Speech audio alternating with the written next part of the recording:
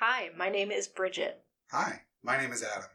And we've never seen The Master. I almost said Master and Commander. But I have seen that movie. Yeah. We will do that one. Yeah. I've never seen that one either, so I wouldn't have been lying had I said that. So we've already got Josh penciled in for that. Okay, Yeah, sorry, Josh yeah. needs to be a part of that.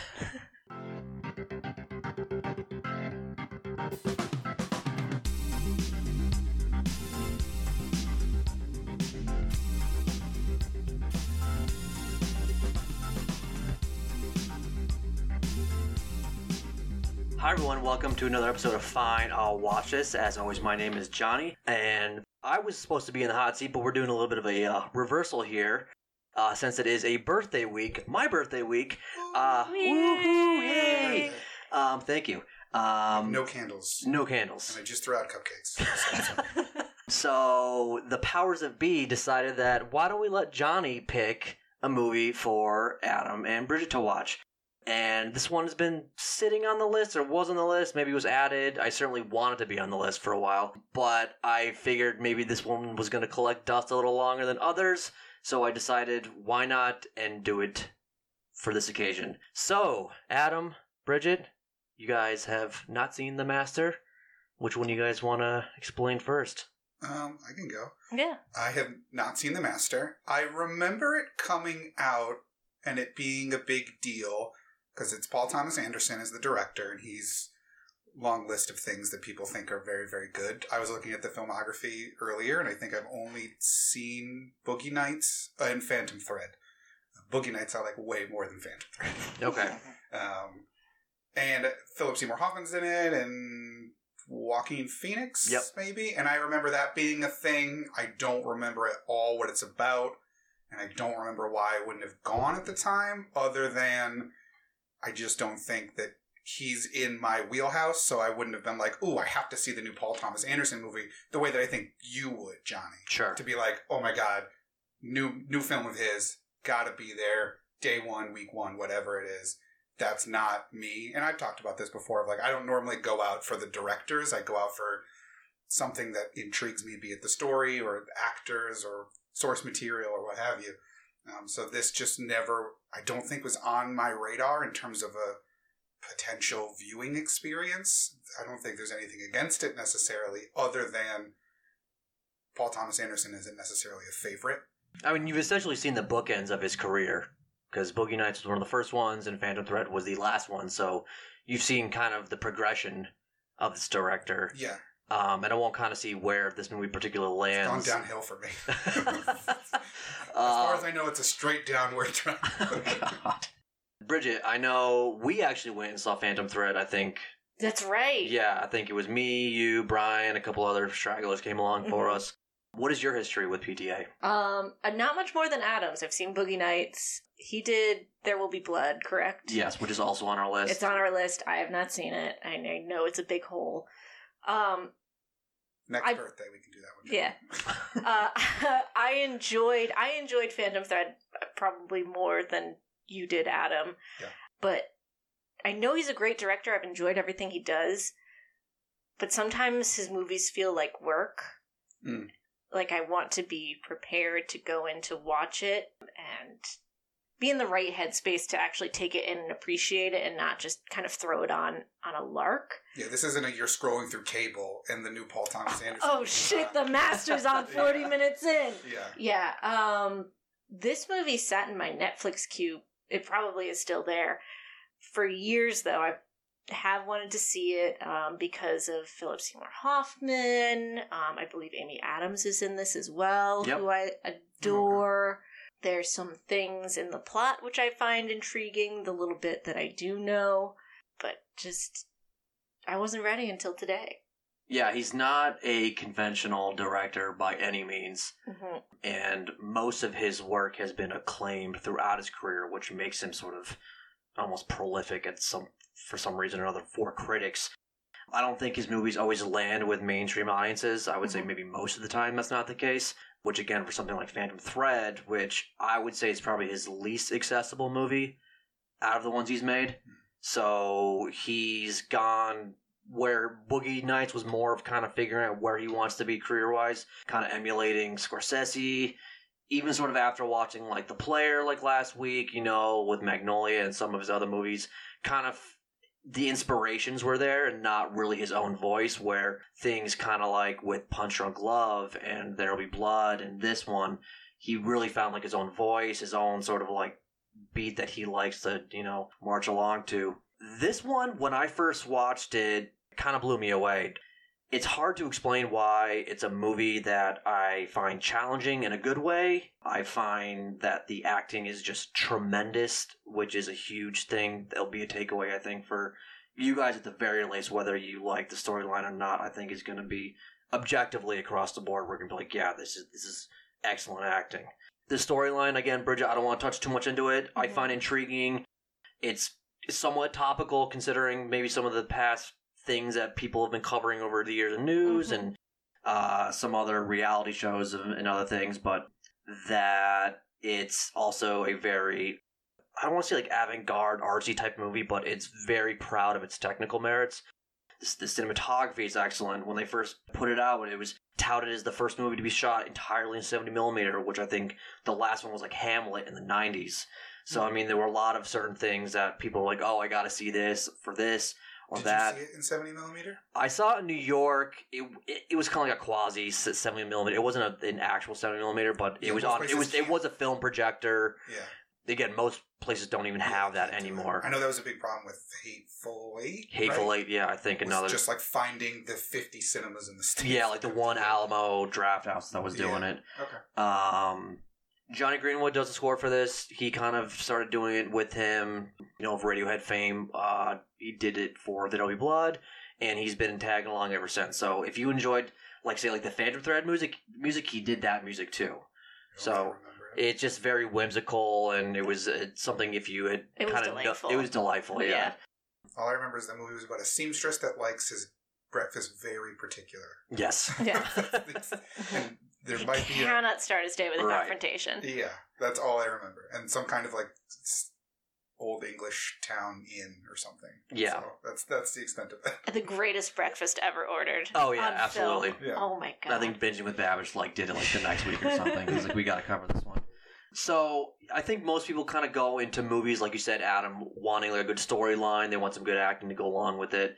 So for something like this, which is, you know, I will admittedly say is more of like a character study, it's more proud of its technical merits, like I said before. It moves at its own pace, which can maybe, to what Bridget said, may seem like work, or it may seem like just very unique and has its own voice and soul. So I guess, since, Adam, you don't know the least amount of this movie, do you know anything plot-wise at all about this? Did you read like an IMDb I haven't line done or that anything? For this one, I was just looking up filmographies earlier. Sure. But I missed the like blurb. Okay, And cool. That's cool. I almost don't want to after I got burned last week by the blurb giving me one idea and then the film being not even close to Right. that idea that I got put in my head. So no, I don't. I remember at the time like knowing what it was about, but that's gone now 9 years later. Sure.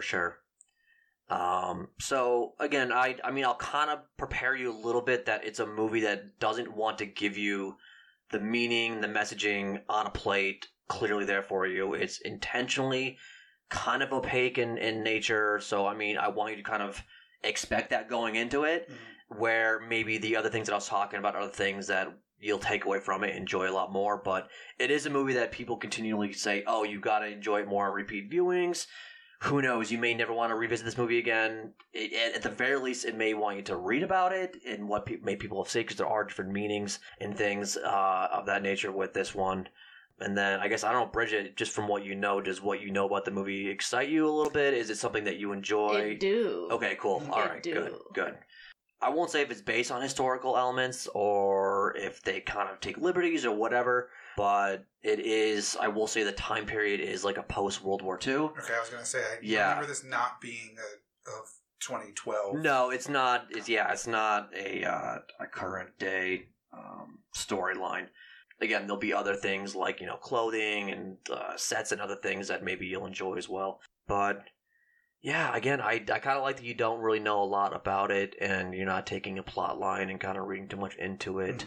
But I don't know. Again, it is on a little bit the long ones that we typically do, so I don't want to spend too much time on the intro. But are there sort of any other things you guys want to quickly cover? Or you guys have any favorite Philip Seymour Hoffman, Joaquin Phoenix movies you've seen of late that you enjoy? Amy Adams?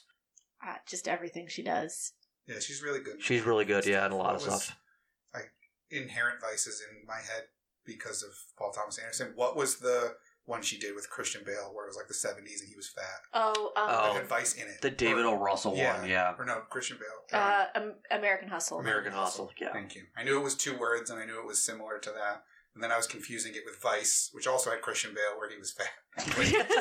So I was, in my head was just doing this like weird cognitive loop. Yeah. Like, no, none of this is Yeah, right. the synapses And she's are also not in connected. Vice too. She's Yes, Cheney's she is. wife. Yeah. Yeah. Interesting. So she's good in both of those things. She's good. She loves to play against I a saw larger Christian Bale. I just saw Enchanted for the first time, like So a delightful. couple months ago, and that was really fun. I have not seen that front to back. It was fun. It's it was, cute. Yeah, I, she's I, great in it. I imagine it's a great. To me, it seems like a great fish out of water story, which it seems like that's what it. Oh yeah, and it nails the Disney princess vibe kind of thing. Yeah. To it. So she was really good in that. Sharp objects. She was really good in that. Arrival. I don't know if you guys saw Arrival. I did see Arrival. That was really Not good. seen Yeah. Arrival. We'll She's have an to put that okay on the Lois list. Lane. She's really got the hardened journalist. Oh down right, the pat. Man of Steel. Oh, Yeah, that's yeah, right. right. Man of Steel universe, but yeah, I mean she's just good in everything. Yeah. And Philip Seymour Hoffman is too, but he's one of those people that he's in so many things where he's good that I just can't remember outside of your Boogie Nights and Yeah. various Twister. things. Yeah. Twister's great. Twister. I mean, later on you get like Capote and some other ones that he's been like. Doubt, I think, was one that he got nominated for. Mm. I believe this. Doubt. I believe. Also, Amy Amy Adams. Adams. Yeah. Excellent in Doubt. Yeah, and I believe this. So this movie was the last one he was nominated for before his passing. Mm-hmm. This wasn't his last movie though, right? I don't believe it was the last ones. No. I did a quick check earlier. I think he did the Hunger Games or something Oh, like that's right. that. He was in He the was- Hunger So, Games. but as far as something that kind of gave him any sort of like nominations and notoriety as far as like acting, accolade wise, then it would have been this one. Okay. Yeah. And then then Joaquin Phoenix, I can take or leave. okay. I mean, he's fine in things I've seen him in, but at no time am I like, oh, he's amazing. I got to see everything he does. It's just like, okay, you're fine. Yeah. He always puts me on edge. I think that's Then by I, design. I don't know if this movie's gonna But not, I know, help like, you with this. in the way, like, I know you're trying to. And Yeah. You're trying, and I can see behind the. Yeah. feel like I there's think some he is character choices, too. talented. There's some. Sometimes I just don't. I mean, you guys saw the Joker? Yeah. Yeah. See, I didn't really care for it as much as other people. I so don't get the hype. It's fine. Yeah, I think it's fine. I think you take him out of it, and it's like some like cheap taxi driver knockoff. And What's it's, the greatest comedian or whatever that Scorsese movie is? Like, it's that movie. well, it's like the King of Comedy, King of Comedy. with Taxi Driver mixed in, Mhm. pretty Yeah. much. Yeah. And I would have pegged Joaquin taking the trophy for this, to be quite honest with you. Mm. But I think he's always been that type of actor where he's so against awards, very vocal about it, sometimes doesn't even attend the award ceremony. So I think around then, I think they maybe just said, oh, you don't want it? That's fine, we'll give it to you. And I don't know if that was really the case, but you may say walking away from this, be like, wow, like that was maybe for me, it's the best performance. And we won't get into too much, and I don't want to be hyperbolic about it, but for me, this is his best one, and I would have said that he would have taken it that year. I don't remember who he was up against, but I was like, he's incredible in this. Very chameleon-like, but Did you see the one where it's a documentary, but it's yes, fake? I'm not there, Or I'm Still Here, or one of Yeah. those. Did It you was. like it? I mean, it was bizarre. I mean, at the end of the day, I enjoyed the stunt nature of it, where it was kind of like, okay, he wasn't really trying to be a rapper. It was all for the movie. You know, all the Letterman appearances and everything like that was just a Yeah. very weird way of marketing this movie. Yeah. And again, it was just kind of like, you know, like almost like a Daniel Day-Lewis type of situation where he's just, even offset, he's playing that character, but he's played for like another year essentially. I just find that tiresome. Oh yeah, I I'm mean, like, I don't. It's fucking just, enough. yeah. Enough already. Just stop it. Knock it off. You're It trying like too it hard. really It like it shows. turns me into my Right. father. Like fucking stop it. These kids and their damn Dude, Yeah. documentaries. Yeah. Nonsense. Tomfoolery. There's so much tomfoolery. Yeah. Can't abide it. I don't know. You guys want to cover anything else? I have one question. Sure. Because one of the big, and I think I mentioned this talking about it either in passing or on the show, was one of the reasons I didn't like Phantom Thread is I didn't feel like there was conflict. Like there wasn't a point. It was just like a day in the life of this eccentric man. Yeah. But there wasn't like your typical story beats of like rising action, falling action, climax, all these different things. Is this kind of the same? Or is there like a point and a plot and a... Like yeah, the there is a progression of characterizations and people coming together and conflicts happening with those characters where it hinges on those people's actions. But yeah, it's not so much like a David Linklater film where there's no plot and we're just walking with a group of people for a day. It's nothing like that. Okay. So I think you'll still get some sort of plot elements and sort of arcs out of this movie. It's just not as cut and dry and like, hey, here's a ABC movie, if you know what I mean. Yeah, I just want to make sure that there's something. reason to watch it. We'll have something to talk about afterwards. I don't think it's gonna be another Arnett situation. Okay, fair enough. I mean, even that one technically had rising action. It gave us something to talk about. Yeah, exactly. That had at least all of the core elementary school story elements to it. Guess is all I'm looking for. But no, that was it. That was it for me. Cool. Well, what do you guys have to say for yourselves? Fine, I'll watch it.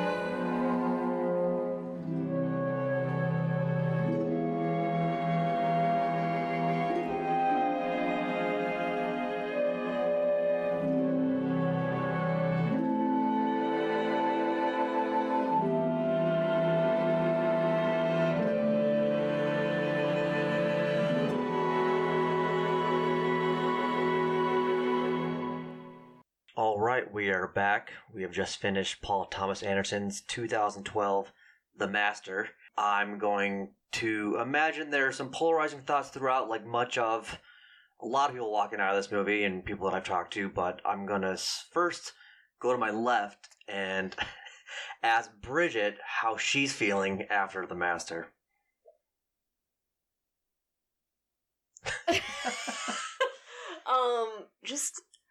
I don't know, I'm bummed, man. It ends in such a heavy way. So much of this movie feels very dreamlike. Yeah. The score is very hypnotic. The imagery. Yeah, and there's bizarre things occurring in it. I don't know. I'm just... Like, this was an objectively good movie, but I have the same feeling of, like, I don't think I got this movie. Same. Yeah, it's...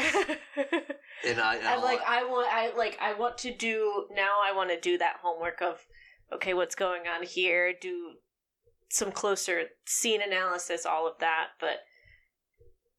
It's a lot to chew on the first bite, for sure. Yeah. Adam? I definitively don't get it. Okay. This isn't one of those things like last week where I'm like, no, I get it. It's just not for me. I don't get it. Okay.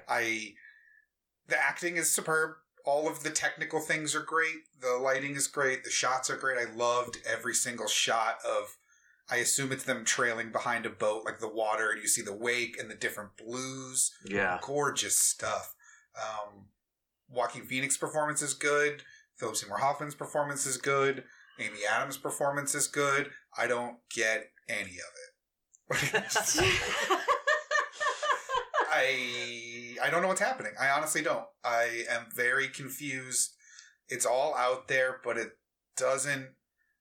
I don't know if it's just I'm not reading it right. It doesn't flow very well because it's all jumpy and all over the place. I don't get the ending that seems like it goes back to the beginning, but it Like, was this all a dream? Did he pass out on the beach next to the naked sand lady and none of this happened? Why is he 45 and dating the 16-year-old in 1941? I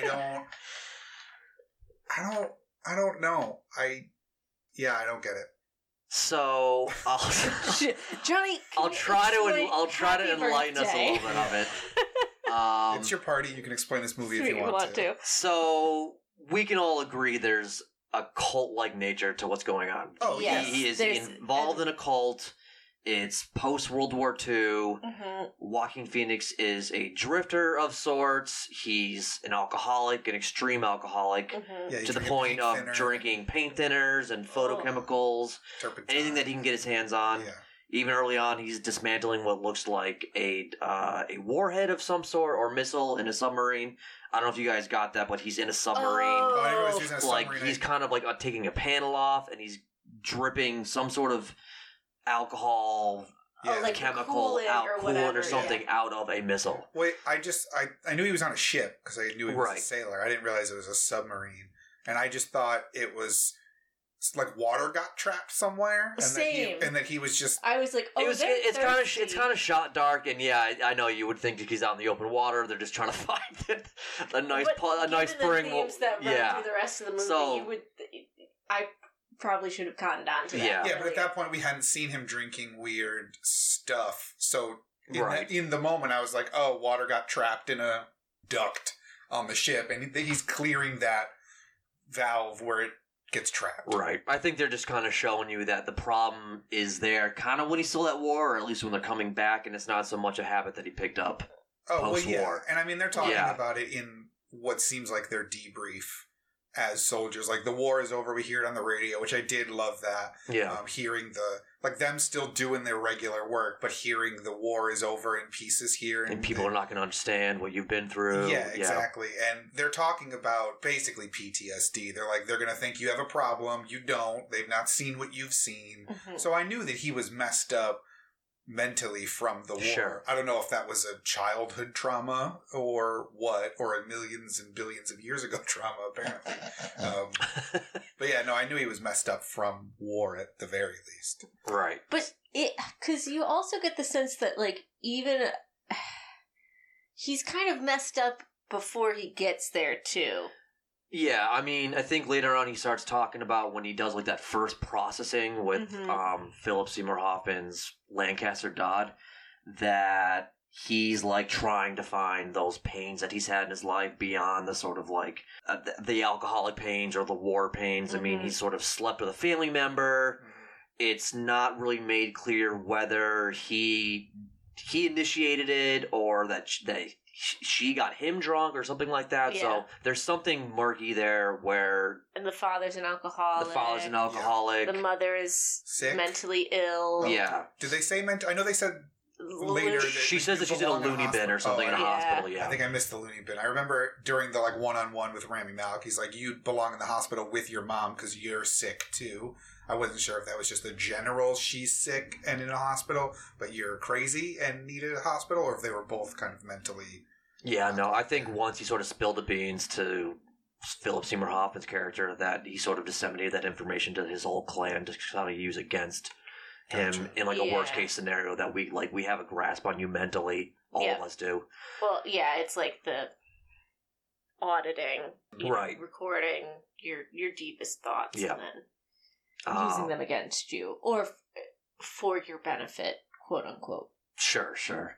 But yeah, so they talk about, go and find odds and ends jobs, you know what I mean? He was working on a cabbage farm and still making this crazy fucking alcohol that nearly kills some guy or does kill some guy to the point that he has to flee. Mm-hmm. And then he's at so before that he's at the mall. He's at the mall. Sorry, which is a great little sequence, which is nice, and just some of the imagery and the photography, it's like, it looks like it just was stripped right out of like... Love that. Yeah, really nice, really nicely well lit. Yeah, they nailed the lighting on making it look like a 50s photograph. Yeah, exactly. Yeah. It's so vibrant and like the details in people's faces and... I felt like I shouldn't have got mad at him for sticking the lamp in his face. Yeah. This guy knows lighting. Yeah. Just catch a little tan. It's fine. in there. Yeah. Calm down, Unfortunately, we sit didn't have down. LEDs around that time, so he's dealing with these incandescents that just will burn your face skin, off. Yeah. So that's like when we first sort of see his violent tendencies too, which is, there's plenty of people who have pains and are alcoholics and insane, but they're not violent people. But they sort of said, okay, this person is also has violent tendencies. And, this is someone who is drunk and unhinged and just completely untethered from society in some ways. Like, Dot frequently calls him an animal. Yeah, he's got the posture of Gollum throughout the whole movie. I mean, my the God. way he holds his waist and everything is so and they're putting gangly the pants up high yeah. and the tie goes too low. Oh, it's sickening. He has a look in this movie that I can't really peg that I've seen anywhere else really. He doesn't. What? He's got this, and granted, that's after this movie. Yeah, true. He might have taken cues from a mentally unhinged, violent tendencies. Like they're very, very skinny. Similar. And I think he does that hands on hips in a weird way, and he's got a little hunch to him. Yeah, so it might just be like a Joaquin Phoenix trait, kind of like a Robert De Niro face or what, you know what I mean? A Joker felt untethered. This felt like a very, I know people who, when they're not well and they're not on medication, look like that. Yeah, The even the face and the posture and the weird holding of the body. There's just no warmth in the eyes at all. They're just like icy, just like you. But also scared. It just very. It's visceral, yeah. Yeah. Ooh. But yeah, so great sequence with the mall. We get that he's obviously. I love the tie choke. When he's like, all right, calm down, it's fine. Let me just fix your tie. Yeah, I'm just going to fix it. And he just strangles him with his own tie. Love that. I thought that was great. That was also just a fun fight scene, too. Yeah, he's throwing the little chair, sofa in front of him. He's whipping glassware. The wedding china. Yeah. It seems like almost every physical altercation that he's in is blocked or staged in a way that looks like they're actually hitting each other and not like... it sounds every slam, like all the things that he does just don't feel like they're padded in any way. No. PT's like just hit him or smack him. Yeah, just choke him with a tie. Yeah, like even that guy at the bus stop, like way later on in the movie, like that guy gets it pretty a couple of good slaps. I saw blood on his shirt. Right. Yeah. But so whatever, he bails on the mall job and now he's working at a cabbage farm and that's where. In South America, it seemed like? No, he's in California. I think he's in California, Salinas. yeah. Oh, okay. And that's how he, ends up...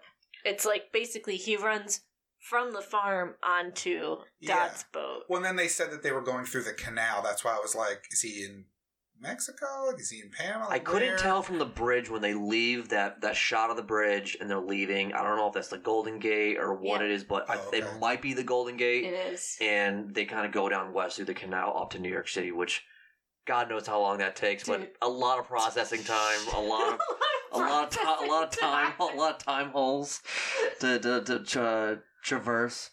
So much time holes. So many time holes. But yeah, so whatever, he bails on the cabbage farm thing because he thinks he killed someone or he gets chased out of there. I mean, he definitely killed that guy. He probably did. It's not his fault because the guy drank it and he probably got a hold of it because he was giving out one sip at a time. And I think he even said to someone like, no, like that's enough. Like, yeah, I'm not going to give you any more. I definitely think this guy slipped some extra and was also 110 years old. Sure. Looks of it. True. I know a lot of people in this movie make him out to be like he doesn't care for people, but there's little flashes of that where he's like, no, I don't want you to die, or it might be I don't want to get in trouble, but I feel like it's a little more than that where he really just doesn't want to hurt people. He just wants people to be on have fun with me, I'll get as drunk as me. I don't want to kill you, but... Yeah, as long as we're on the same team. Right, exactly. On the same side of everything. We can be friends and we can get drunk and have fun. Yeah. But you cross me, we'll slam your head into the side. Yeah. To fix your tie for you. Yeah. Knock the tray of grape tomatoes out of your hands. Yeah. Or throw a fruit at you or something. Yeah. And then this is where it really kind of gets pretty strange, the movie, with the sort of the hypnotic sort of, the score gets kind of weird and trippy, and we're on the boat, and we don't know who Philip Seymour Hoffman is right away. No. And you get little flashes of it, like, I've seen you before, we've lived past lives before, and it's like, what is he talking about? Yeah. Yeah, he doesn't even say past lives initially. It's You look so familiar to me or something. You look familiar. Yeah. And his vibe is also spooky because he's very accepting right off the bat. Right. Yeah, you'd be hard-pressed to find a person who would find a vagrant drunk. Aggressive drunk. On their... Well, he might not have been aggressive at the time. He could have easily just climbed aboard and passed out in the, in the cots or whatever. But you'd be hard-pressed to find a guy who's commander of a boat with his whole family on board for a wedding, and some random dude comes in wasted and talking about who knows what, because clearly they spoke the night before. Nobody would put up with that shit. No. Unless you were a cult leader. Yeah, unless you were trying to just recruit, like, anyone. Yeah. Yeah. Particularly the most vulnerable people who are these sort of drifters and alcoholics and things of that nature. Particularly ones who make really good booze. Oh, yeah. Yeah. Yeah. One of the odd things about their relationship, though, and I think about the dynamic, I think when we think about cults, we think about, people who are vulnerable, maybe not in the right headspace, like a Jonestown situation, at its worst, but even just like a Yellow Deli, like kids at a Dead show in a parking lot, right? Like who are like, maybe I'll go get some balloons, or maybe I'll hop on this bus. Who knows? But Dodd is very clearly, that's not really the demographic he's going for. All these circles that he moves in our high society. He's at Laura Dern's nice fancy house. He's in the New York mansion, essentially, doing these things. He's got his eyes on a much higher grift, I would think. So, in keeping Quell on the boat, it does beg the question of what does he get out of this? Yeah, what does he bring to this whole thing? Yeah. Booze. Booze. The booze is definitely initially, yeah. The hooch, the Jake, yeah. And I suppose even he hasn't had someone in his inner circle that has experienced the pains that he has, and he's like, now I can finally use some of these processes, these techniques and things that I've sort of mastered, at least I think that I've mastered, that I can now really put against the ideal subject. Yeah. And not these people, these upper class white people who really don't have a lot of problems outside being in his circle, which they completely don't know what they're in for, but... Yeah, they have pretend problems. Where they pretend problems, This guy would be the case study. Like, this guy would be the basis of book 3 or book 2 if he didn't want to unearth the manuscript of book 2. Right. Like, this would be the guy that if you cure him and you make him a valued member of society and integrate him into the cult, and he's calm, cool, collected, and all that, then he's it. He's validated, yeah. Yeah, he's now proven everything. You point to his track record of failure after failure after failure. He was a soldier who, couldn't put up with what, nonsense and authority and all these different things. And look, now he's perfect. So he's like the golden goose, essentially. Right. So I'm trying to think of when the first we had a real conversation with them about, can you give me more of this booze or whatever? I drank it all last night. And then I think Freddy goes down into the boat and he sees these people on machines, which again, I'm not sure what you sort of picked up from there. What were your initial thoughts? What people are doing? Oh, when they're doing They're all listening to headphones and taking They're all listening to headphones, they're laying down. I forget, what's your face is so familiar to me, but Yeah. She was in Workaholics, doing sort of past life regression. Right. I mean, for me at least, it was, Scientology. Mm-hmm. Yeah. The whole Dianetics. The Dianetics machine. Audits and...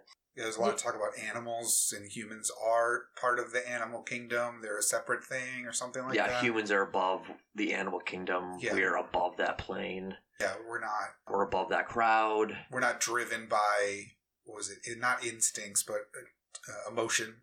Mm-hmm. Yeah. It was one of the things on the tape. So, I mean, kind of stopping right there, like, that was a huge inspiration for the story, was not to do, this is Ron L. Hubbard, this is not Scientology, but... Yeah. It kind of is. It kind of is. You kind of like it, but I like that it's not a biopic. Yeah. Or because it couldn't even put like the kind of weird shit that like actually happened. I think, and have it be believable and cohesive in the way that this movie is. But I can't help but I start to go like, oh, this. Yeah. Does this line up? But at the same time, I don't know. I did like when he writes the little note, like, do you want to fuck? Do you want to fuck? Smiley face, and the girl just do it like folds the note and puts it away. Oh yeah, she's so far in that time hole, she doesn't know what the fuck that says. Dude, she's reached like Delta Nu or whatever. Yeah. She's like, I don't care. So I mean, you kind of knew going into this was going to be kind of Scientology. We didn't really after the jump talk about what you knew about this going in, but is that what it was? That it was about Scientology? I mean, it wasn't about Scientology. Or roughly about kind of cult shit. Yeah, with I think Scientology and L. Ron Hubbard as the inspiration, and it gives you the outlining kind of parts of it. But I think the movie is wholly its own thing. Totally, it's not about Scientology, though it draws inspiration from it. It's about... the other thing is, I guess, Quell is the protagonist, but even you still want to see Dodd reform him and help him in some ways, even though you know the audience knows he's a bullshit artist. Some of his family knows he's a bullshit artist. His son knows he's a bullshit artist. Yeah. The New York guy, Mr. Moore, he knows. Sure does. Called it out right in front of everybody. Pig fuck. Excuse me. Excuse me. But yeah, I mean, if you were to try to find like an antagonist in the story, it would be Dodd. I think you would have to point the finger at him. I guess. Because he doesn't help Freddy, really. He temporarily does. That's true. He doesn't do him any good, and almost to the point where he just when they're separated, Lancaster seems to be doing great in England. They're doing a lot better than this whole building and school. Yeah. They don't have this animal running amok. I know. They both help each other being away from each other. They have the kids. The kids are taken away. Yeah, that is true. Yeah. There's There's more that we don't see. There's something enough has happened that Dodd says, if we meet in another life, we'll be sworn enemies. Sworn enemies, yeah. Just like, Jesus Christ. Yeah. And he's not going to go easy on him. I forget what he says, but he's like, and I won't have any mercy on you or something, yeah. I mean, something else must have happened too, because when they have the phone conversation, he's like, who got to you? Who got to you? Why I think it's like paranoia. And, what is the wife's name, played by Amy Adams? I hardly got it in this movie, and I don't know if it was intentional, because I don't think her name is ever really said more than once, maybe. It's Peggy. Peggy. I think Peggy and that sort of inner sanctum get to him. Right. But, so as far as, like, what I think is one of, like, the better, or maybe the best scene in the movie is that first formal processing scene, which is like an uninterrupted 10-minute conversation, which is really intense, really well shot, really well acted. What do you guys think of that, sort of how that played out? Joaquin Phoenix totally blinked like a bunch of times. He did. That's all I was focused on. It was a great scene. Yeah. My joke does not diminish how good I thought the scene was. But I was just looking like, is he going to blink? Is he going to blink? Okay, he blinked once. Oh, we're starting over. Good. Yeah. Philip Seymour caught it. Yeah. And then as he got more and more down the rabbit hole and started blurting out more and more truths, you could tell he was his eyes were fluttering. He was like crying though. It was just, I don't know. He just let it go. But I was like, dude, you're breaking your own rules here. You got to start over. Right. Yeah. We can go deeper. We can get more truth. I don't think he wanted. I don't think he really wanted to interrupt the progress that he was getting. He may have been surprised himself at how far he got with the guy and how quickly. How quickly too. Yeah. It only took one reset for him to get. Yeah, I fucked my aunt 3 times. She looked hot when I was drunk. I lost Doris. That sucked. Right. And crying and pouring heart out on his sleeve or whatever. But he totally blinked a bunch of times. It did seem, and I think originally when I first saw this, I was like, oh man, Joaquin Phoenix, they cut to Doris, and I was like, oh, is this going to be... I mean, again, that was probably very prevalent even back then, you know what I mean? Just sailors not really knowing girls' ages, whatever, it is what it was. Yeah. But I mean, he had like the taste to do like, hey, how old are you? You're just a sophomore?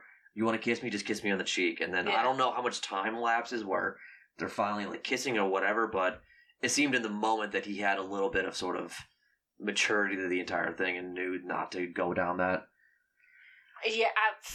risky road. But who knows? But or is it one of those things where he's meant to be a somewhat younger man, and he just looks like... Oh, no, absolutely, looks yeah. like yeah. shit. Well, everybody back then looked like they were 65 years old. Yeah, she was Except for 16, I was 23.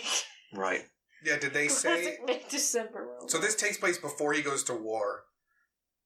Before he goes to Singapore? When was Singapore? Singapore is... Is that him going to war? No, that's him. So he goes to war, Yeah. comes back. I forget, Doris is someone who writes to him from, like... It's a school assignment. As a, yeah, or so... School project. Honestly... Write a soldier. So he goes to visit her when he gets back, falls in love of something. I can't piece together how their relationship comes together, but he tries to solidify it when he returns, and then I think gets wigged out and decides to essentially join another ship as just a merchant sailor. Yeah. Is a way, probably fucks that up, goes to work for the department store, fucks that up. Yeah. Yeah, I got lost as to where that was. I wasn't sure if this was post-war, he's back and he's trying to get it, or if that scene was before he went to war and he's meeting a girl, and then, I think the majority of the movie takes place in 1950. They say 1950 quite a bit throughout the movie, so give or take the progress of when he meets Lancaster Dodd, which could be within a couple of years, 3 years, 4 years. The war ends in 45, and he meets him in 50, so there's 5 years in there. Where he's just drifting, yeah. That he's unaccounted for. Yeah. Other than Sears and Roebuck, photographer, migrant farmer. There's somewhere in those 5 years he's doing those things, but yeah, I couldn't tell when this was. Because then also when he goes back, and again, I don't know when that takes place either, because it seems like there's a huge time jump again. But she's England. now 23. Yeah. And he's going back to visit, so there's at least 7 years there, so we're in at least 52, give or take. Yeah. So I think 2 years passes between him and Dodd. I think the math's there. It's definitely something that I don't think they would overlook or whatever, but it's there in some way or another. But yeah, as an audience member, I'm confused as to, is this a flashback? Is this present day? I wasn't sure where it was going, and then it's like, oh no, she's 23, and I'm like, wait, okay, so it's at least 52 to 54? Like, I honestly... Yeah. What happened? He beat up a guy at the bus, and then time skipped 2 years? Like, is that what we're doing? I'm confused. Yeah. I don't get it. So whatever, we did the first processing scene, and then I think we arrive in New York City. I know there's a couple of things that happen on the boat in between that there's are the just wedding, and there's the breakfast the next day, and you inspire him. Yeah, there's the listening on the tape machines and all that. Just a lot of getting to know everybody kind of things. Yeah, everyone in sort of the inner circle, and then I think we arrive in New York City, where it's we get the first challenger to their whole thing, which is an interesting scene. I like that scene a lot. Yeah, it's just him trying to help this woman who has an ailment in her neck or something, but he just gives her a little more than I think she bargained for. It does cure the neck, though. It does cure the neck. My neck is better. Yep. But she was a man in armor, so she was probably some kind of old warrior. Yeah, right. But a man. That's very confusing to her. And then, who's the man? Am I the man? I loved her laughing of well, I don't know my name. Am I a man? What was that? I know, the inflections, the way people talk back then is so awesome.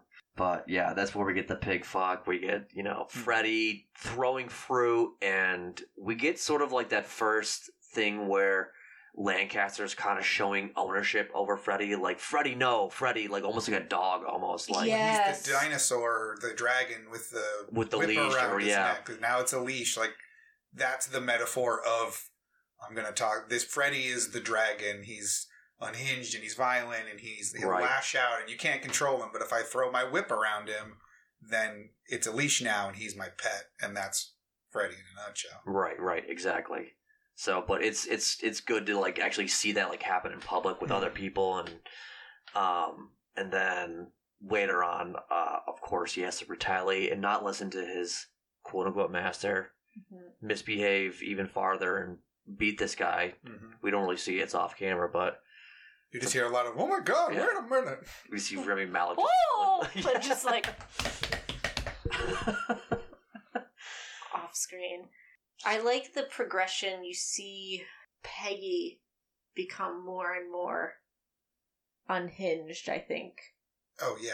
As the movie goes on, and unsettled by it really his starts presence. after the John Moore confrontation, because then there's that scene where he's furiously typing away, and you can tell she's just been crying because her makeup's a little blotchy, and she's just like, they're just coming for us, and the only way we have to defend ourselves is to go on the attack, and he's furiously clacking on the typewriter, and she's just talking about going to war for their beliefs and their ideals and their techniques and all this stuff. And I was like, oh, damn. Is she, like, the mastermind here? Like, is she the real master? But yeah, well, I mean, that quote right there in the movie just has so much more weight where he's talking about, like, if you find someone that doesn't have a master, like, you know, that's the only person. Luck. Yeah, good luck, or, like, that's the only... You'll be the first one. You'll be the first one in the world. Yeah, so it's like, it's alluded to the fact that his master is her. Yeah. Because she is kind of like pulling the puppet strings a little bit. A little bit. Yeah, makes sense. The movie does a brilliant job of sort of like because it makes the audience kind of like he wants to sort of convince the audience that what he's saying is like legit and like interestingly like enough to follow, and his bullshit starts to fall apart. It's almost kind of like, and it's not a bad thing for the movie, but to fall apart, like how like the flow of it starts to fall apart because early on where like everything's sort of moving nice and easy. It's kind of like a relatively A to B to C movie about like, you know, some avant-garde flourishes and shots and things like that. But once things start falling apart with his narrative, like the movie kind of starts acting weird and changing up on you a little bit. And that's where I think the movie kind of loses some people because that flow is interrupted a lot, I think. Yeah, pretty much everything in Philadelphia, all of like the processing montages and the walking back and forth and turn my eyes green, turn them blue, turn them black. Yeah. Which was really cool when they turned black. Yeah. I did enjoy that. But that's where it kind of is just like, okay, what we're bouncing all over the place. We're doing flashbacks because he's trying to remember Doris and all these different things, and it does kind of get a little disjointed in that moment. It does, yeah. But like after seeing it a few times, like that sort of section of the movie is completely deliberate in its pacing. It changes completely on you to disorient you, to mess you up, to make you doubt the movie, doubt what's going on, and then it kind of just does its own thing at the end. Again, we're jumping a little bit ahead, but I'm just saying, like, for the sake of how things sort of flowing into Philadelphia, it gets weird quick. Yeah. If it wasn't weird before, it gets even weirder. Yeah, because when is the naked woman scene? So that's in Philadelphia. That's in Philadelphia, but it's at the beginning before he gets arrested. Before he gets arrested, yeah. So it's there. It's the first night. He's drunk, and and it's a hallucination, right? Oh, yeah. Okay. That's the way I read it. That's right. Yeah. Is that it's not same thing with the Rami Malek's wife is jerking me off in the seminar. Like I assumed he imagined that too, because it seems out of character when later on she's like, I think he's in love with me. I think he wants to fuck me. Right, guys? See, I thought she might have been doing it, and now it's a weird way of like, I own you too, and then the dismissal is like, then he's trying to fuck me. You know what I mean? Yeah. That was how I read it. There is something that's said to Joaquin Phoenix's character before the whole naked dance party thing, and I don't know if I wrote it down, but he seems pretty happy to be there, and I think Lancaster Dodd says something to him, and that's where his face changes, and he gets all upset, and that's where he's kind of like a sad dog, like in the corner watching everyone else have fun. I'd have to go back and watch it, but it's not just because he's drunk. Like Lancaster Dodd says something to him, or someone does, and it triggers him. And the worm turns. Exactly, yeah. Okay. But that's where, like, if he's, and I think in that moment he's so, like, drunk and upset that, like, he's trying to find something that like makes him happy. And again, we didn't really touch on this, but he's kind of like, he's obsessed with sex. Yep. He's like, he constantly is thinking about sex, like into a gross nature. Gross. But like that's something that makes him happy, I think. Yeah. So when he is sad, that's what he's thought about. He just daydreamed and fantasized that all the women in the room are naked. Of course, all the guys in the room are not. Yeah. But yeah, that's kind of how at least I saw that scene play out, that he was reaching for something to make him happy in that scene, because no one was giving him any attention. It was just like a wounded dog in the corner just watching everyone. I assumed it was a drunk fantasy rather than... Because I don't know the line you're talking about, so it didn't register to me as being particularly impactful to his character motivations. I just assumed he was drunk off his ass, which he is routinely. He is routinely, but there are many, like, spectrums to him being drunk where he's terrifyingly violent drunk, he's drunk happy drunk, he's very upset drunk, and I think this is where he was just looked very defeated, looked like he made the night maybe started out good drinking, and then just like anything else, it could like alcohol can just turn your emotions immediately. And I think that's what sort of happened to him in this, where it just at the end again I'd have to go back and look at it, but it definitely ruined something for him. It triggered him. I mean, there's also he is drunk sexually too, because right at the beginning he's drinking on the beach or whatever, and then he goes and he finger fucks the sand lady, whatever, and then goes and jerks off by the water. So like he gets drunk and gets sexual. That's why I just assumed it wasn't so much a triggering thing, but all right, well, whatever. Like, I'm tired and I'm drunk. Like, I want to see some titties. Let me think about titties. Right. I feel like that's also when you start to see the shift between where Peggy had been warm and welcoming to him at one point. You know, there's a... With Freddie, yeah. There's a point during that sequence where she looks at him looking at her, and he's having this hallucination, but it's like there's a look that crosses her face almost of like, he's seen me. And it's like she knows, like she is living, she's experiencing the hallucination as well.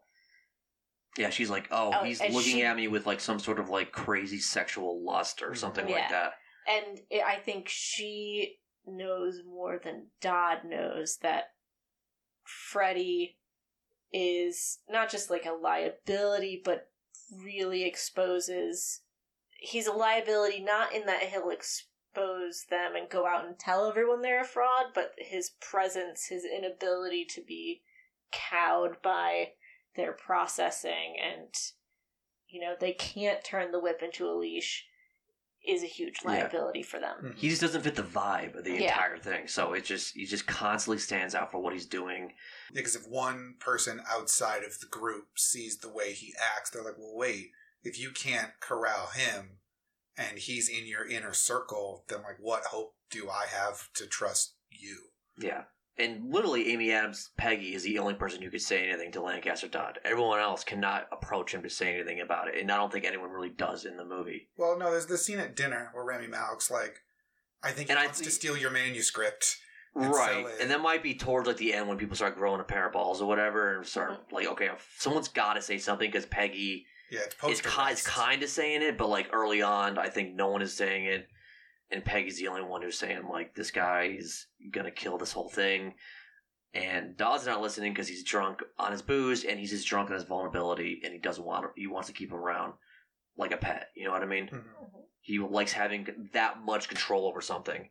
If he could have that much control over his entire people, that's end goal for him. But yeah, the Philadelphia part is weird, and then they get arrested. He gets arrested for, I guess... It's a civil suit for operating a hospital that's not a hospital, or a medical center that's not a medical center. Yeah. Well, he's built an organization. He's accepted money from this organization for some bullshit that he can't actually do. And there's also damages relating to a yacht. Yeah, he wrecked a boat. Gotcha. I love the freak out in the prison. Which serves us a really awesome scene is the freak out, and I love like the split scene where you see someone... how they treat the whole situation. Someone who's even keel, can handle what's going on, and someone who's maybe been in a jail cell a bunch of times, or been in some situation where he has no control anymore, and he's completely drunk, and he just wants to beat the shit out of anything, a toilet, whatever, a bed. I think he takes a bite out of the mattress when he first gets in there. He does. Yeah. You can hear it rip. Like I don't know if he got stuffing, but he at least tore the... Yeah, he took it. He destroyed that toilet. And not in the normal way that you destroy a toilet. No, yeah. I mean with his foot. Yeah. I feel like I had to clarify there. Yeah. I'm sure we've mentioned the other version. No, this is not Naked Gun 33 and a third or whatever. Excellent scene. Again, a really good showcase for just the yelling and the screaming in this movie is top notch. You know what I mean? I think great yelling. It would put what's his face to Hackman, yeah. Put Hackman in the next cell over, and you got one noisy scene. I mean, the war of yelling men who are in love with teenagers. Right, essentially, yeah. Yeah, I like that scene too because they're both really losing it. Because eventually, near the end, Dodd freaks out too, and he's like, "I'm the only one who likes you. Fuck you. Yeah, fuck you. Fuck you. Yeah. Now I gotta pee. Yeah, now I gotta pee. Yeah.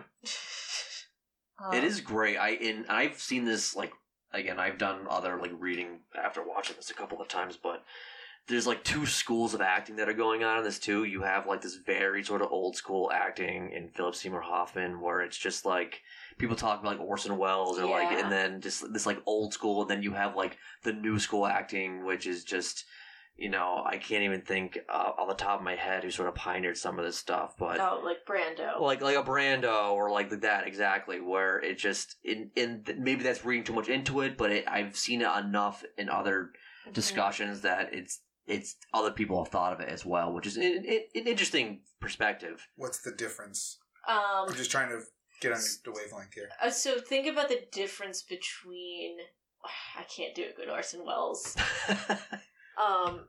impression, but the difference between a Cary Grant style actor and a Mickey Rourke style actor. It's a difference. You start to see it's gray for sure, but it's moving from people who worked in the theater and you did theatrical presentation, mid-Atlantic accent. You're projecting. You were very regal, very stoic, very calculated. Where someone else is a lot more. Brando is doing unhinged a bit. Streetcar, which is a play, but it's much messier. He's mumbling. It's a not big, broad facial movements. It's very subtle, so and you feel that raw. Animated. Exactly, yeah. You see that raw emotion kind of bubbling beneath the surface. Right, and who knows? Maybe not. It was not an intention by PTA whatsoever, but it's that type of movie, is that type of acting that invites that discussion. I think. Yeah. Where it's so wild to see that. Because again, you could have just two people yelling at each other that are two different, the same type of acting, and it's this is not entertaining. But you take two people, and the acting is so different, and the background I think is different too. Because you do have Philip Seymour Hoffman, who is coming from theater, and I don't think Joaquin Phoenix came from that background. He came from he was a child acting and commercials and things like that. So they're very true to. They're not acting to act that way. They actually that is their background. So. It's interesting. Yeah. But yeah, so whatever, they get released from jail, and there's an interesting scene where first Lancaster's back first, then Freddy, of course, because he just assaulted police officers, whatever. So he just spend a little more time in jail, maybe rebuilding that toilet. But interesting little wrestling match exchange that happens on the lawn of the house, which again I think everyone else is really hesitant to even see him or very upset that he's coming back. Freddy's character, Joaquin Phoenix's character, Freddy. But you can just see how kind of in love he is with him. This is where you first have to be there's a relationship here with these two. I really thought I was going to go that road. Like a very explicit romantic relationship. Yeah. I did too. I was waiting for... Because it's definitely bubbling. You think about it a little bit, but that scene is Well, it gets hinted at. There's the scene where Peggy is jerking him off, and she gives this speech essentially of don't go out and embarrass me. Don't... Do whatever you want. Do whatever you want, but I don't want to know about it. I don't want to find out about it. It better not be with anyone I know. Well, I don't want anyone I know to find out, because they'll tell me. Yeah. Yeah. And it wouldn't be the first time that a cult leader used sexuality as a way to rein in a subject. Sure. So I really thought it might be one of those things of... And, Freddy doesn't seem like the type who would have gone for that. In fact, it probably would have set him off to an insane degree. Yeah. To even insinuate that maybe he could go that way. Right. Especially in 1950. But it definitely crossed my mind of okay, they're real chummy, and L. Ron Hubbard could have easily been like, no, we were different genders in a past life, and maybe we were married, and maybe we were, Mark Antony and Cleopatra. Yeah. And that's how far back this goes. So it's okay. Like just lean into it. It's fine. Right. You recall us doing this before, right? Like, you recall that. Yeah, look into that time hole, yeah. Yeah, exactly. What do you recall? Yeah, he was about to enter his time hole. But it wouldn't have surprised me had it gone that way. I don't think it needed to, but it definitely kind of leaned in a little heavy-handed to then pull it back. And I think the subtext is maybe there of one person is at least intrigued by it, and the other person is just happy with attention. You know what I mean? Like, I don't think it's right. It's such a new taboo type of thing where, like, they're just both, or even Dodd is probably the one who would probably even initiate something like that before. Yeah, absolutely would. That, like, it would be even him, yeah. It wouldn't be about the necessarily being gay. It would have been about control. Control, yeah, correct, yeah. Over a subordinate. I mean, you have people calling you master, for Christ's sakes. Right. Yeah. Basically anything to get him on the leash, really. Yeah, yep. And then, that's where we start getting, like, the more processing scenes where and I don't know if he does this as punishment for what Freddy did, but, like, the whole wall window situation where he's going back and forth, which seems like that feels a day like or two, which seemed like just even like a punishment for us a little bit to watch. It is. It's hard to watch. It goes on for watching Joaquin Phoenix quite a bit. Lick the window to the imaginary window boobs. I was like, enough. No more. I'm tired. I was a little let down. There wasn't a payoff. Like, there wasn't a reason. It wasn't like there wasn't an epiphany. Like, there wasn't a breakthrough. There wasn't anything. It was just, all right, time's up. Give me a hug. But it didn't seem like it worked. I didn't see an objective. I didn't see any kind of hint towards, like, the reason. I think the objective is to break him. Yeah, it was to break him in, almost like a wild horse. Like he maybe thought that he lost him after the whole jail situation, and he needed to sort of put him through another round of testing and processing to the point where, like, okay, I still have control over you. Mm-hmm. Like, this proved it, this validated it, you're good. But it was a half punishment, I'm sure, too. And possibly for other people to witness, too, so other people don't act out of line. Yeah. Because I'm sure everyone saw that and was like, I don't want to fucking do that. Yeah. I guess. Because there are some people... I, too, was a man in another life. Please don't. Because they're not all enraptured with everything they're hearing. They may just be along for the ride. There's some sort of, a roof over their head. They have money in their pocket, particularly with his son, which is like, are you crazy? Like, are you hearing what he's saying? Like, he's making this shit up. Oh, yeah. The son's just there for the money. Yeah. And I think a lot of those people, too, were probably watching it like I was, being like, okay, when's the break coming? Like, when are we... This is going to end when there's some big revelation of, he figures out it's not wood that he's touching, it's whatever.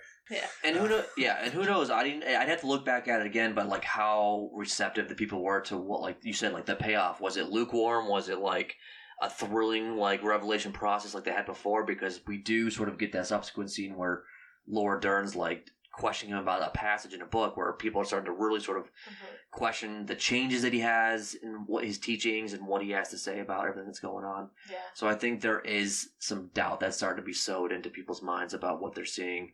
Yeah, there was no clapping. There was no, like, oh my God, wow, what an amazing thing. Right, the way there is with some other instances. They were like, okay, well, we had lunch, and I gotta come back to watch this dude lick more glass. Yeah. Dude, why don't they let me lick the glass? Yeah. I'll touch the glass. I don't care. I want to find out what wars I've been in. Yeah. And then, like, we get the whole, like, book 2's coming out. Book 2's coming out. We have to go to Arizona. Which sounds exciting. I don't know, like, book 2 to, like, this chapter? What is that all about? Yep. But, yeah, then they go to, it's Arizona, right? Flagstaff or... Phoenix. Or Phoenix, yeah. Yeah, because the namesake is like their organization. It can rise from the ashes and... Oh, right, that's right. Very on the nose. The Phoenix Congers, something or whatever. Split Saber, I think it's called. Split Saber. Yeah. Saber is the name of the book. Yeah. The Cause was the first one. Well, and the name of their whole thing is the Cause, yeah. But I think probably named after the book. Yeah. Okay. apparently book 2 sucks. Sucked, yeah. Might as well be a 3-page pamphlet you hand out in the bus station. Which is a great line that he says, like, I'd hand this out at the bus station. It's that bad. Like, that's what I would do with it. Make it 3 pages. And Joaquin Phoenix was like, oh, yeah, you want to hand it out at the bus station? How about I go beat your head at the bus station? Yeah. And even, like, well, I think he was a prior scene where they actually are handing out, like, flyers. Yeah, save yourself or whatever. Yeah. Get processing. Find out what's causing all your pain, and we'll fix it. Let us fix your past life trauma. Yeah. And even then, Freddy can't even, like, come up with his own thoughts about what's going on. He's, like, just repeating what Rami Malek's character is saying. He can't even, like, he doesn't even know, like, how to describe what the hell's going on anymore. But yeah, he does beat that guy's ass a little bit at the bus stop. Oh, yeah. And I'm trying to picture. Well, before that, I just for some reason I like that scene where they go in the desert together and they just unearth this box. Yeah, what was the point? Like, this is where I checked out for a second, but I saw it all. What did I? They just unearthed book 2, so he wasn't writing book 2 at all during this. He just had it already written and it had buried. Okay. Yeah. Because when he was typing away on the typewriter, I assumed he was writing thoughts for book 2 based on the experience of putting out book 1. Because I feel like that's what you would do. You'd write book 1 about the whole process, and then you write book 2 about the process of teaching the process. But book 2 was already pre-written. Yeah, so who knows what he was typing, whether it was some sort of like epilogue or appendices or whatever, but... you're meant to see, like, wait a minute, he hasn't been writing any of this shit. This stuff can completely contradict what he's talking about. This is just more trash to feed my people and other people out there, hopefully. And hopefully it, like I said, doesn't contradict what I said before, because he seems to be upset once he realizes, like, a lot of stuff in the book is, like, not... He's trying to, like, justify the changes. Yeah. We're imagining stuff now? I thought it was a good explanation. We're recalling... recalling memories or whatever. And she's like, we're imagining them now? Now, what... I know. And he's like, what the fuck do you want? Yeah. What do you fucking want? Yeah. See, I like the explanation, though, because I think it's a good point, and maybe I'm just indoctrinated. Yeah, maybe. Adam?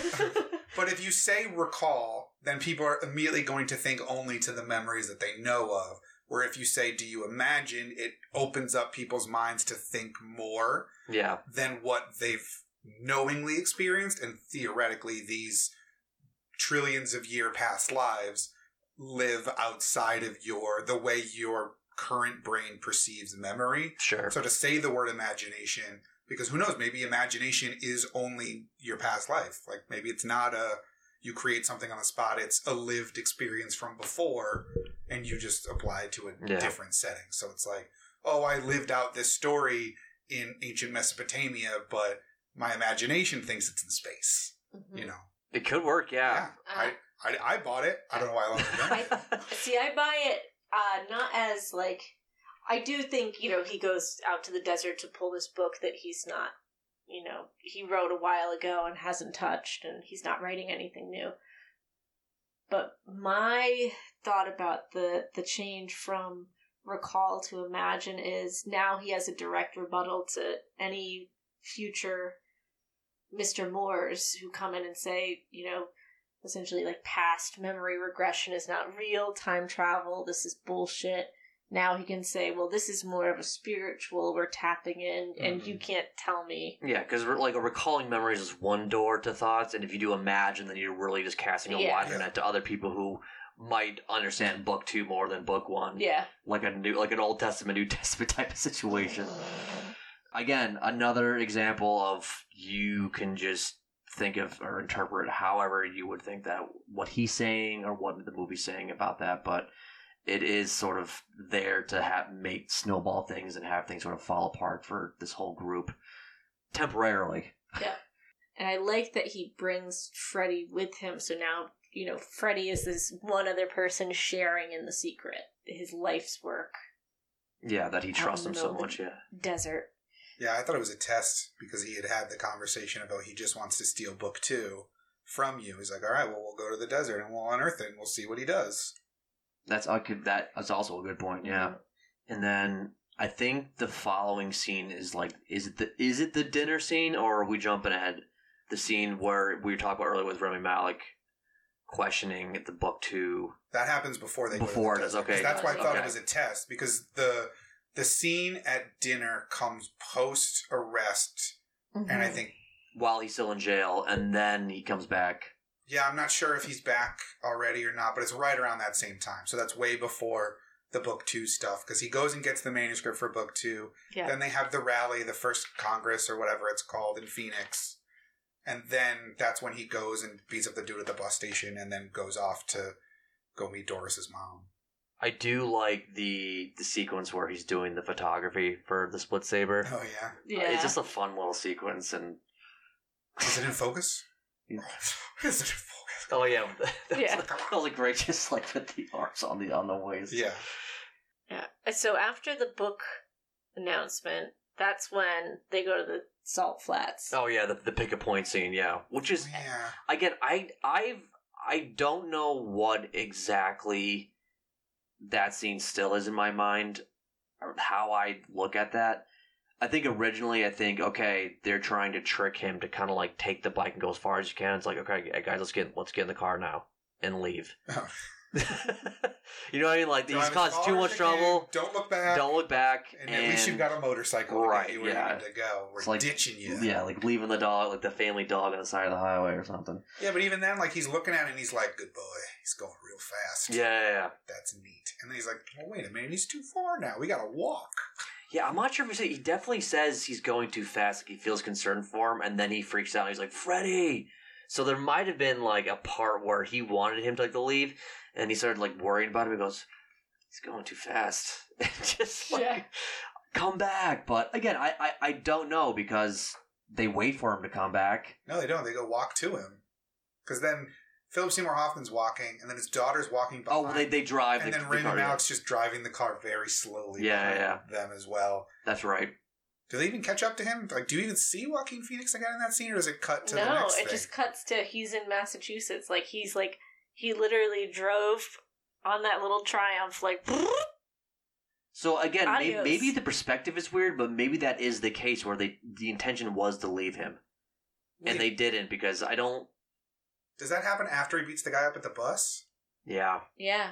I think it was like one final straw. Like you not only did you beat someone up, you beat someone up inside our circle. Like, that guy's been like flown around for a bit. Yeah, he was in New York. He wasn't like a cop. He wasn't the pig fuck. He wasn't any of those other guys. Yeah. But they don't leave him, or he leaves them. You know what I mean? Like, no, right. But I think originally he's like, this is the game, and Philip Seymour Hoffman does it first to show him. Now, Fred, you go ahead, you do it, and they just wait. And he's like. He gets so far away, and like before maybe they even say like, okay, let's leave now.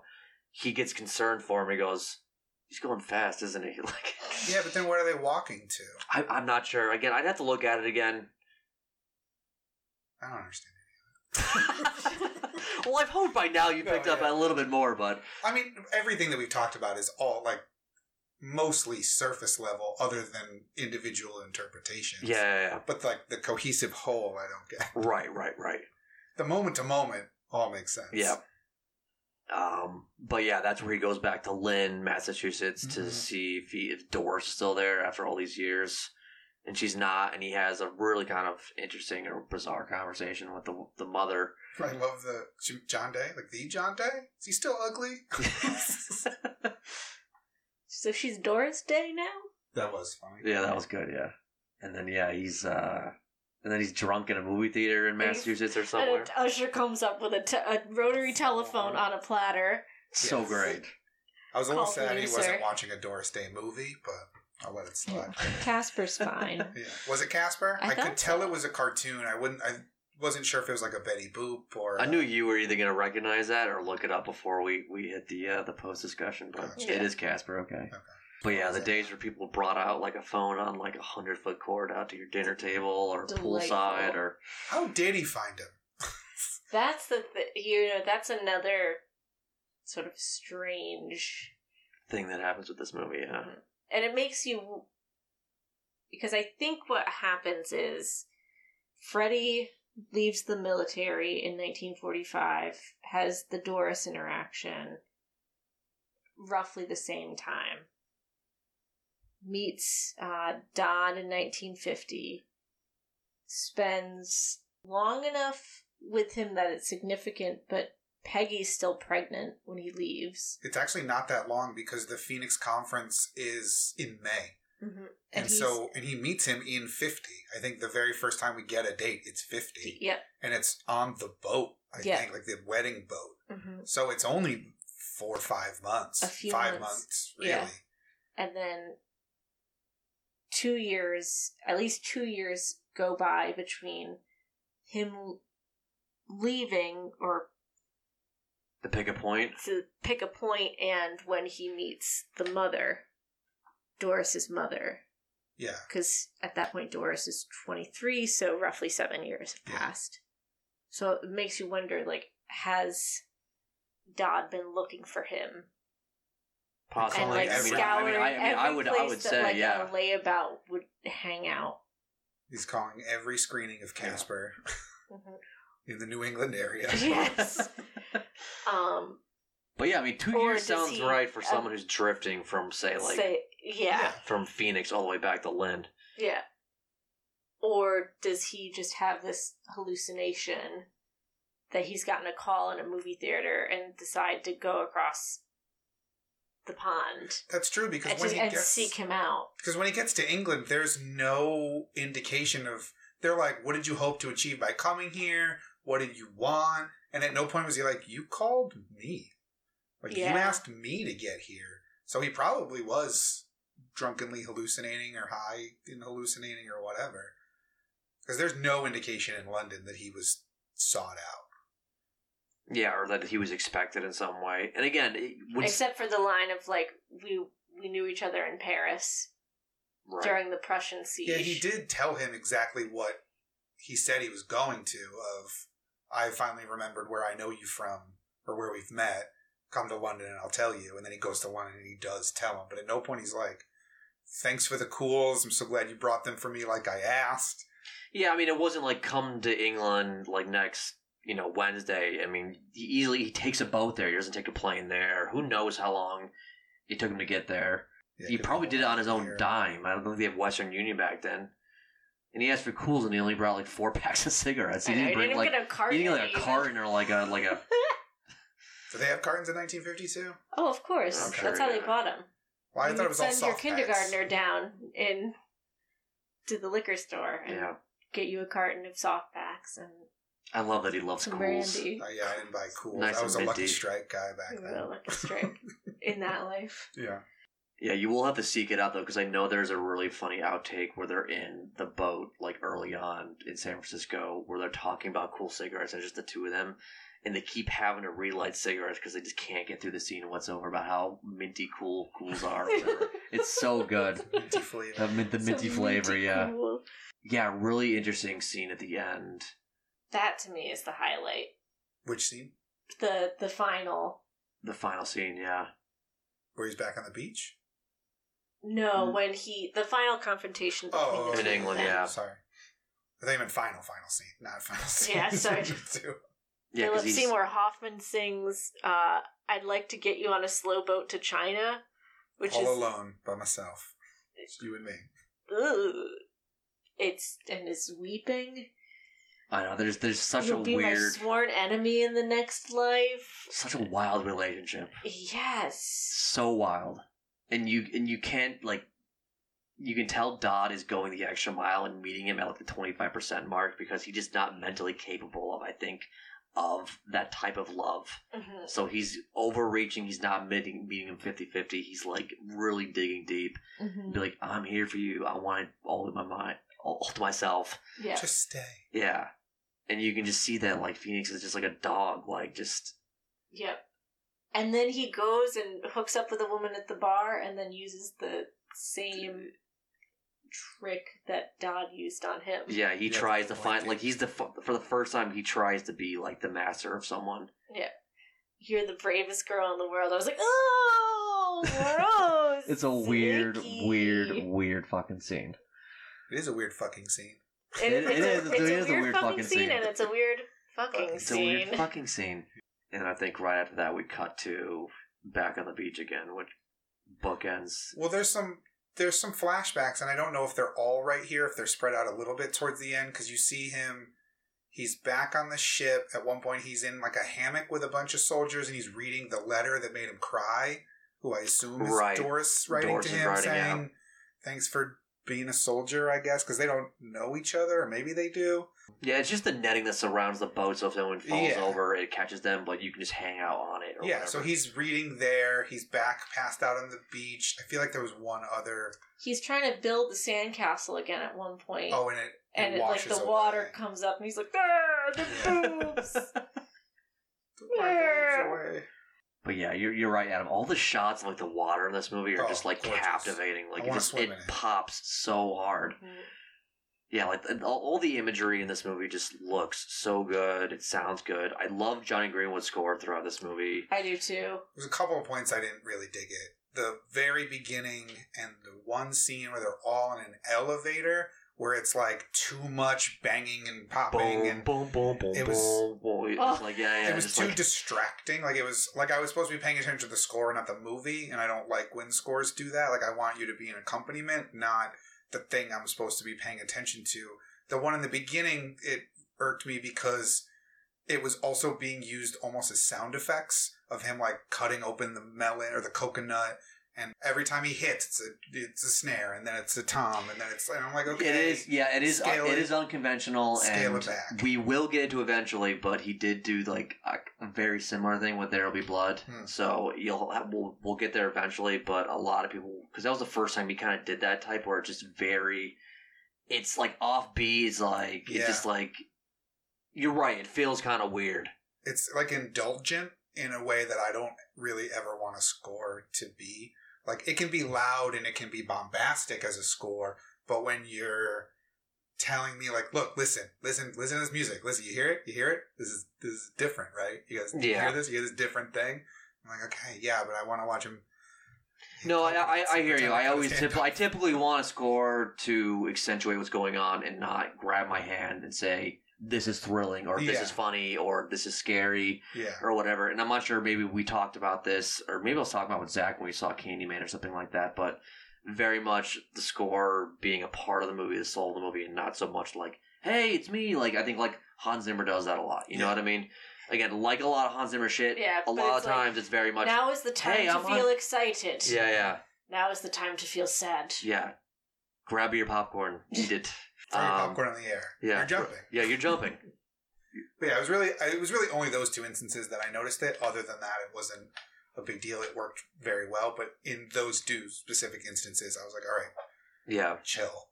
I think the percussion parts of this movie is kind of nutty, but like the chimes and like the sort of like what sounds like a wind chime outside, or exactly. Yeah, it sounded very similar to a lot of movie scores from the 50s too. So it just feels right. I mean, it used the same sort of instruments, but it made him just a little bit off kilter when it used more of a minor score than like a major score. Or excuse me, major key. But really enjoyed that element of it. Again, it looked great. Yeah, I think I don't know what other applications you would really use it for, but like shooting that movie like on film, like 70mm, it just. I don't know if I'd said it before, you would have mentioned something about it afterwards, but I mean, to me at least, it just pops. Like everything pops. The shadows on people's faces and things like that look really just. I mean, there's times where like Joaquin Phoenix's face is just like so crazy looking, and he does look crazy looking, but the way they light it, they make him look like an insane person. Yeah, and you can be looking at him in different lights, in different scenes, and he'll look very skeletal and gaunt and frightening, and then in a different scene seem very scared and his face looks more rounded, vulnerable, puppyish, which adds to the dramatic tension at the center of the movie. Right. Now, like, as a whole, I'm like, so you guys have seen a number of PTA, or not a number, a couple now, where sort of does this shift things for you? Does it make you more excited for stuff, less excited for stuff? I mean, you guys both seem kind of in the middle of the road about how you feel about it. You may need a couple of days to think about it. I need to do more processing. I want to touch the wall. Window more applications. Yep. I mean, I know where this sits in my Paul Thomas Anderson filmography. Was it better than Phantom Thread for you? Okay. Yeah, it's smack dab in the middle of the three. Okay, gotcha. So maybe it's more of a plateau and a drop than a steady decline, as I mentioned earlier. But yeah, I think this is way better than Phantom Thread because, again, there's more. I think there's more to it. Whereas Phantom Thread, which I said before, it was nothing. It was just a guy who was a prick and he made dresses and everyone loved the dresses and he loves breakfast. Right. See, but I like Phantom Thread for that. Like, this is like a little bit too... I'm like, oh god, I can't revisit this. But I can revisit Woodcock Reynolds ordering that breakfast multiple times. Yeah. It's just like multiple scenes. Yeah, that movie is just shot so well too. The opulence in that movie is just drips opulence. Mm-hmm. The score and everything. Again, even with Phantom Thread though, you do get kind of like that master dichotomy with like her later on, where he wants her to be like the dom or whatever. He wants to be the one like, please poison me on a regular basis and take care of me. Yeah. So I don't have to be in spoiler control. Alert for people, but it gets a little weird at the end. But yeah, at least this one, I feel like there wasn't anything going on the surface for me in that movie. And there also wasn't a ton for me to think about. At least here, I can think about things, and as we go through scene by scene, we've all had different interpretations of what one look meant, or what one line meant, or what one action meant. And it's like, okay, there's something more that, while I don't necessarily get it, at least I can think critically about it, whereas Phantom Thread was just like, you either like this tale of opulent man or you don't. And there was nothing more to it, for me at least. So this at least gives me I think something Phantom Thread else. is a little more polarizing than this one, because people can latch onto stuff. They can relate to maybe things like we talked. I tried to like hint at it early before that we started, but talking about, things that are topical with, the Scientology kind of becoming more popular in the news, and you got these things with what's her face on A&E, the shows. Right. Yeah. So it's watching this would be like, oh, this is interesting. I kind of recognize this, or it kind of taps into this feeling that I have about cults or whatever, because there seems to be a fascination of it. Mm-hmm. Yeah, for but typically NXIVM has been a big thing. Right. But yeah, this was better than Phantom Thread for me, but still not as good as Boogie Nights. Yeah. I mean, honestly, even in Boogie Nights, you have that sort of like master thing going on with Burt Reynolds. Oh, for sure. You kind of have, I think, and you'll notice in like the other movies too. I'm not racing to go see Magnolia because it's not like my favorite of his, and it's 3 hours long. It's maybe the most pretentious of his movies. Oh no, thank you. Yeah, okay. I've seen the scene where Julianne Moore freaks out, like, you ask me about my life, how dare you, in the pharmacy, and I'm like, I feel like I've seen the movie. Yeah. I've seen what I need to see. It's a lot of movie, and like a lot of like all of his movies, like objectively, technically, it looks good, but that's the one that like I'm okay not revisiting maybe ever again. Mm-hmm. It's just a lot, but this is one that I like to watch at least once a year, every couple of years, and just revisit like the feelings. Do I feel different about it? It has a whole tone I don't think I've ever had like in a feeling watching another movie. It's wholly unique. I can't think of another movie like this. The way it makes me feel, like the way like the story sort of plays out. Yeah. I mean, I'm hard pressed to think one. No, I'm trying to rack my brain right now, and I can't think of anything. Yeah. It does not conform to any sort of expectation you might have about it. Right. Now, for you, you think you like Phantom Thread more than this? I did. Yeah. I did, just because this movie just... It's a lot mentally, and the other one is like, if you're on the wave with the Phantom Thread and you like this watching that, it's like watching a moving painting. It's just like, and like, he says like catty things, and there's beautiful dresses and delicious looking food, and his sister-in-law comes in every once in a while as a funny bitch, and like, you know what I mean? Like, it just like things happening. Right. It feels a little bit like Beauty and the Beast, like when all the different foods are like going by, like all the different hors d'oeuvres. You know what I mean? Like try this, try that. You like this, try that. You like fashion? You like poisoning? You like bitches? You like dancing? You know what I mean? That's Phantom Thread. It's great. Well, I don't know. Do you guys have like any additional thoughts? Any favorite scenes, performances, anything you want to? No, I think I covered it. For me, at least. I need to process. Good. Well, Adam, why don't you take it away from us, bud? Cool. All right. Well, that'll do it then for this week's episode of Fine, I'll Watch It. Remember, you can find every episode of Fine, I'll Watch It every Thursday morning on Google Podcasts, Apple Podcasts, Podbean, Stitcher, and Spotify. You can also find us on Facebook and Twitter at Broken Clock Pod. So let us know what you think of The Master. What do you think of Paul Thomas Anderson's work? Do you have a particular favorite film? What do you like about Philip Seymour Hoffman or Joaquin Phoenix? Is Joker his best movie? Is it not? Let us know on Facebook and Twitter at Broken Clock Pods. Johnny, happy birthday. Thank you. Happy birthday. Do you feel like this was a good birthday? I think she was ready for another bar. But Sorry, my mistake. Was this a good birthday present for you? Yeah, this is good. Again, this is a movie that would have been hard to sort of like on a regular basis convince you guys maybe to watch. So I think thank you for allowing me to show you this and to watch it again. I'm not getting you anything now. Yeah, thank you. Yeah, no, this was good. This is all I needed. So thank you very much for allowing me to show you guys this. No problem. All right. Well, as always, for Fine, I'll Watch It. My name is Adam. I'm Bridget. And I'm Johnny. And thanks so much for listening.